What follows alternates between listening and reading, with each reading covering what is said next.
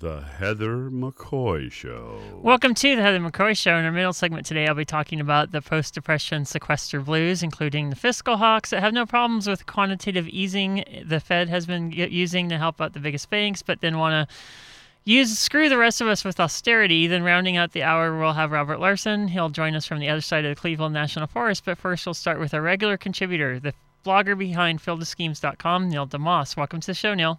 Hey, Heather. So, we'll start with the Minnesota Vikings. Well, the new stadium hasn't been even built yet. The roof seems like it's collapsing in the process, only figuratively this time, and in regards to how the new building will be financed. As we talked about last week, the E-pulltabs are falling short of the projected income needed to fund the stadium project. Now, this week, the state is now planning to spend money on encouraging residents to gamble more in bars. What is going on in Minnesota? I mean, they came up with this financing plan that involved more gambling, and it turned out people didn't want to gamble more, at least not more in the form that they were giving them, at least not enough to pay for a stadium. Yeah. So, this is the problem with any kind of thing that raises tax revenues by taxing something that's sort of considered a negative.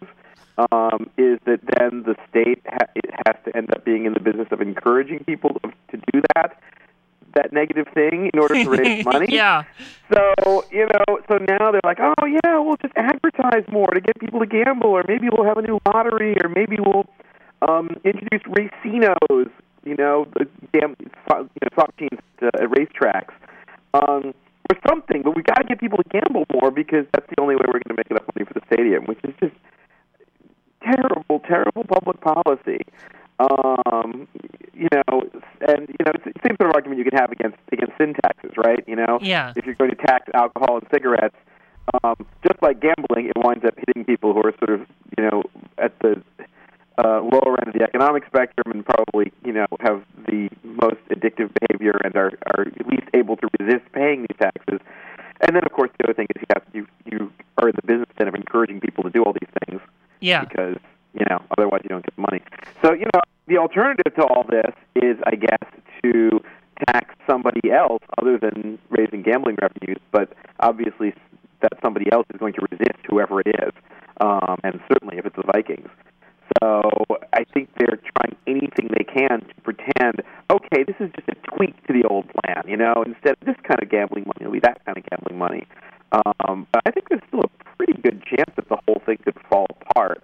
And at that point, the question is, do they still sell the bonds this summer and start construction on the stadium and say, okay, we'll figure out how to pay for it later, like so many other cities have done, or do they sort of call a halt to everything and say, let's go back to the drawing board, which would be not entirely unprecedented, but pretty close to it at this point. Yeah, just a side note, I'm expecting to read next week on your blog about a well-connected PR firm that picks up the contract to encourage people to spend more money gambling. Is there someone in particular you're thinking of, or you're just saying that that's the next logical step? That's the next logical step. Yeah, no, I mean, it's that's the problem, is that you're throwing good money after bad at this point, and I don't think that, even if they do encourage people to gamble more on the particular things that they're hoping to raise money with, whether it's pull tabs or bingo or whatever, in the long run, you're probably just going to be, getting money to spend money, to gamble money one way or instead of another. I mean, it's not a bottomless pool of gambling spending in Minnesota. Eventually, people are going to run out of money to buy, to gamble with. Yeah. So as we were talking about, the state of Minnesota I'm guessing the state of Minnesota is on the hook for any shortfall in revenue. How likely is that proposed bill delaying the Vikings stadium bond sale, which is scheduled for August, until more money is found? Yeah, I mean, I don't know. I mean, they're clearly going to propose it. I think they've got a one Democrat and one Republican, one in the Senate, one in the House. Whether it'll actually pass, I haven't seen any reports on how much support it has in the legislature. And to be honest with you, how much support it has now, it almost doesn't matter. It's how much support it's going to have, come July or August. So, I don't know. I mean, if they are able to cobble together something else and that they can pretend is actually going to bring in money, then maybe they'll just sort of say, whatever, let's let it ride. No pun intended. But if not, I mean, it's conceivable, that the legislature could go. I mean, the Minnesota legislature has some track record of not being completely brainless when it comes to looking at stadium subsidies with a cold eye. So, it's certainly possible that they could say, okay, we're not going to sell the bonds just yet. And I think it's what they should do. I mean, it's certainly the state has every right to say, oh, gee, we don't actually have the money. Let's hold off on this until we figure it out. All too often states don't do that. But now's the time that you have the leverage, right? Once you sold the bonds and start building the thing, it's too late to go back and say, oh, whoops, can we do this over again? Yeah. As you were saying, you just see how it plays out with the new gambling idea of racinos, which is an awesome word. When does the tribal gaming casino sue because of the additional gaming that's crowding them out from the current income that they're getting? Yeah, I'm not really sure how exactly this works. Apparently, there's some sort of state constitutional issues going on there. It doesn't have to do with their contracts. So I guess they have to wait until actually a Racino bill passes. And to date, no Racino bill ever has passed. I think because the legislature just figures it's a can of worms and a major lawsuit headache that they don't want to have to deal with down the road. So my guess is it probably won't happen this time either. But again, they're so desperate that who knows? Electronic pull tabs were considered dead in the water for years until finally at the last second somebody said, oh, let's just go with that pull tab thing. That sounds good. Okay, fine, whatever. So it's possible that we could end up seeing racinos. We could end up, a Racino bill passing. We could end up seeing a lawsuit. I mean, I think anything is possible at this point. I almost said all the cards are on the table, but I resisted. Yeah, yeah. So, like the electronic eats pull tabs, those things are like little iPads. Has the revenue from the pull tabs even paid back the cost of rolling out the program? Yeah, that's a good question. I don't know how much they've had to spend on the equipment that runs this thing. I assume that eventually it'll pay off because, hopefully you don't have to buy new iPads every time there's a new iPad that comes out. Either way, it just seems like the revenues are way, way below what was anticipated, or I guess way, way below what was hoped for, I should say, since I don't think anybody who seriously looked at these things thought that it was a realistic revenue projection. Yeah. We'll move on to the ongoing tug-of-war between Sacramento and Seattle over the fate of the Kings. As it turns out, all this drama might be over nothing. There's a Stanford economist, Roger Knoll, who says that losing a team in the fight over the Kings would have grounds to sue the NBA. How likely do you think a suit would be brought by the city that ends up not having the team? And then who would have legal standing to bring such a suit? That last one's a good question. In terms of how likely it is, there's two trains of thought here. Two schools of thought. One is that you don't want to, anger the sports league that you are trying to continue a team yes. by taking them to court. The other is that's exactly what you want to do. And if you look at what happened when Tampa Bay got the Rays, that was completely because the state of Florida, when the San Francisco Giants were blocked from moving to Tampa Bay in 92, I think it was, 93. Yeah. The state of Florida said, oh, we're going to challenge your antitrust exemption, and baseball immediately folded and said, okay, fine, we'll give you an expansion team. Will that keep you happy? Roger Knoll knows more about this than pretty much anyone. He just won an award for his work in antitrust law last year.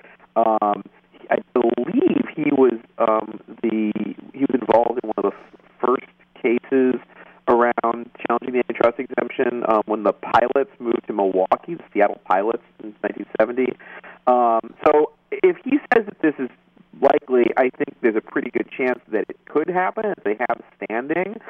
Whether it actually will happen, I don't know. And again, it's not like Florida actually had to sue Major League Baseball, so we probably would not actually see a suit. What we would see would be the NBA knowing that a suit is possible and saying to whoever the losing party is in this battle between Seattle and Sacramento, okay, we know we ruled against you and the other city's getting the team, but hold tight, there'll be an expansion team for you sooner rather than later if you don't get another team, because you know that they're going to want to use whatever the vacant city is as leverage for the Milwaukee Bucks or whoever else is trying to get a new arena. Yeah. But I think it's been pretty likely all along.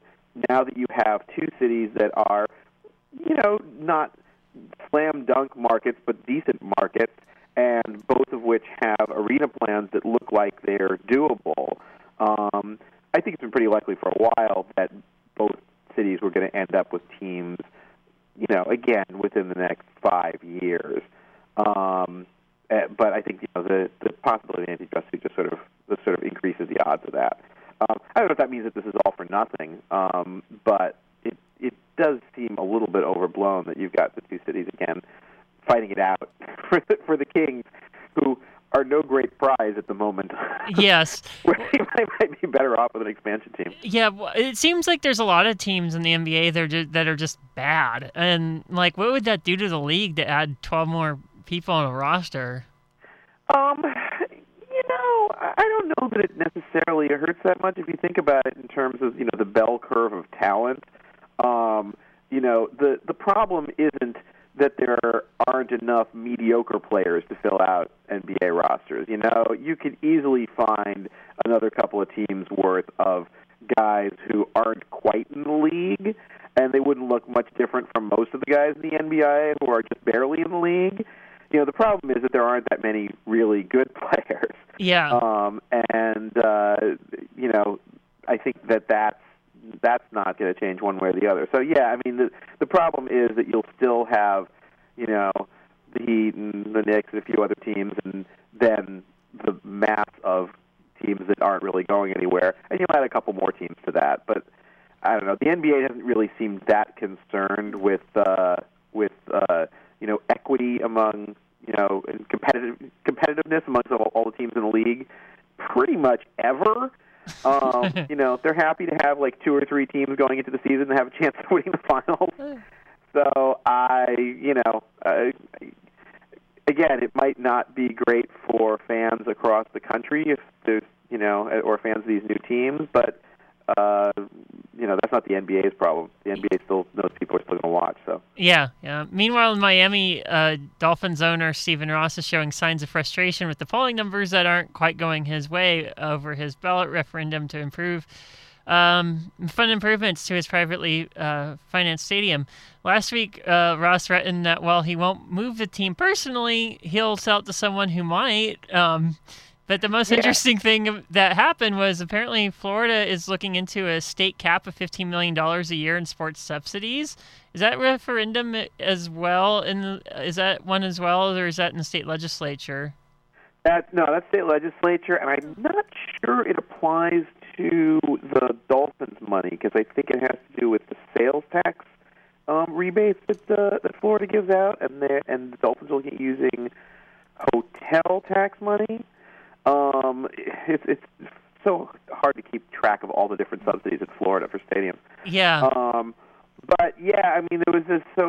Mike Florio, who's an NFL writer, had this whole column saying just because Ross isn't threatening to move the team doesn't mean that there isn't a threat to move the team. And he's been kind of beating that drum for a while that the Dolphins could move if they don't get a stadium.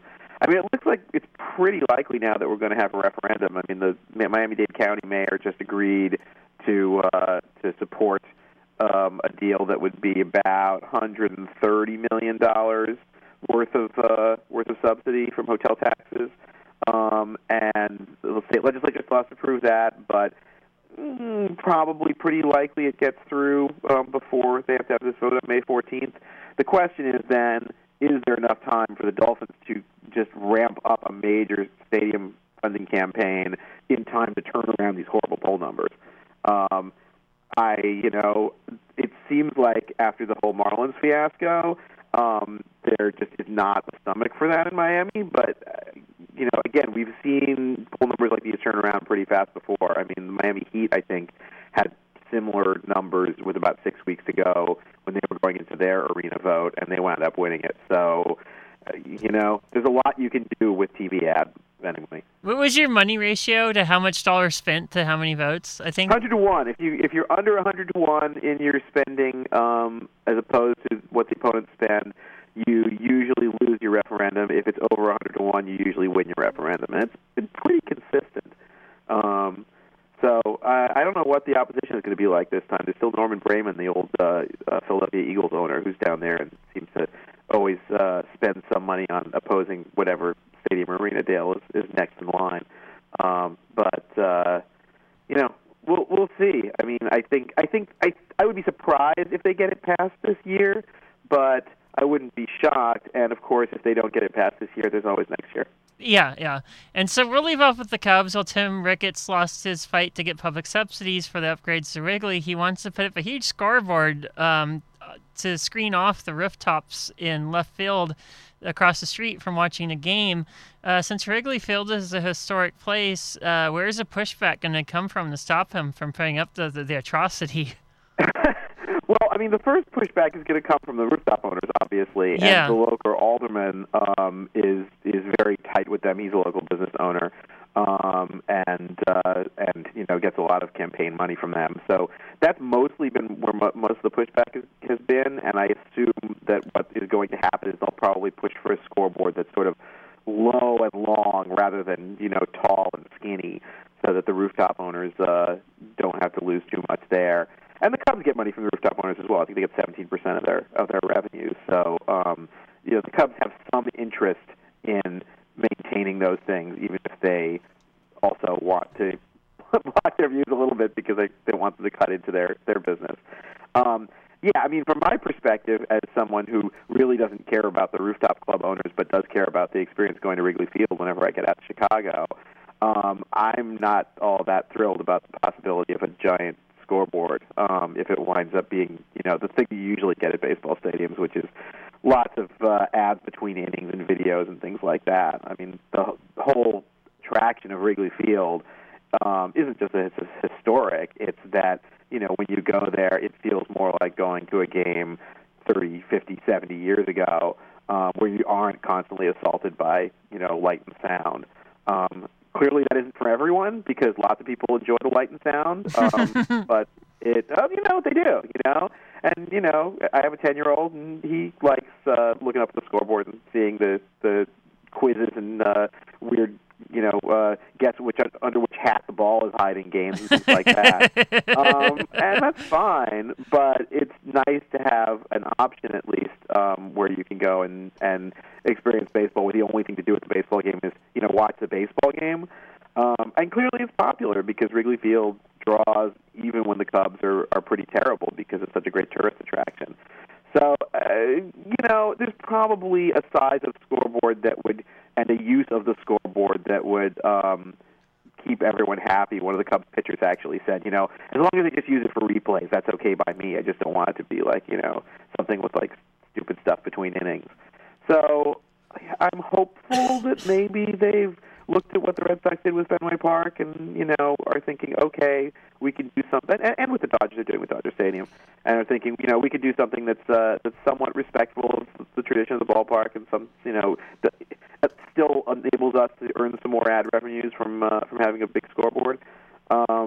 I'm hopeful, but my fingers are crossed. Yeah. Well, one of the only venues in Southern California that doesn't have a scoreboard for replays is actually Irwindale Speedway, which is, I think they're restarting this year. I enjoy not having a scoreboard because if you miss something, it makes you more attentive to what's happening on the field because if you miss something, there's a video replay to go back on it. A friend of mine was at a Yankee game a few years ago at the old stadium where there was a power failure and the power went out to the scoreboards and the PA system. And he said it was the most wonderful experience of his life because suddenly everybody in the stands was talking about who's up, what's going on, that guy, oh, it's number 20. Oh, it was suddenly everyone was keeping score. Everyone was, discussing the game. He said it was absolutely wonderful. I think every sports stadium should have one of those once a year. Pull the plug day where you just have everything off and see what the experience is like. I mean, what the heck? Do it on a Tuesday night when nobody else is going to be there, and see it might work. That would be better than 70s night. So, anyways. Except it's a throwback to 70s blackout. Yeah, and then what would Greg Brady do? I mean, he needs it. Yeah. Anyway, so Neil deMause, he runs a blog site, fieldofschemes.com. He wrote a book with the same title as well. I'll talk to you next week. Next week. Okay. This is the Heather McCoy Show.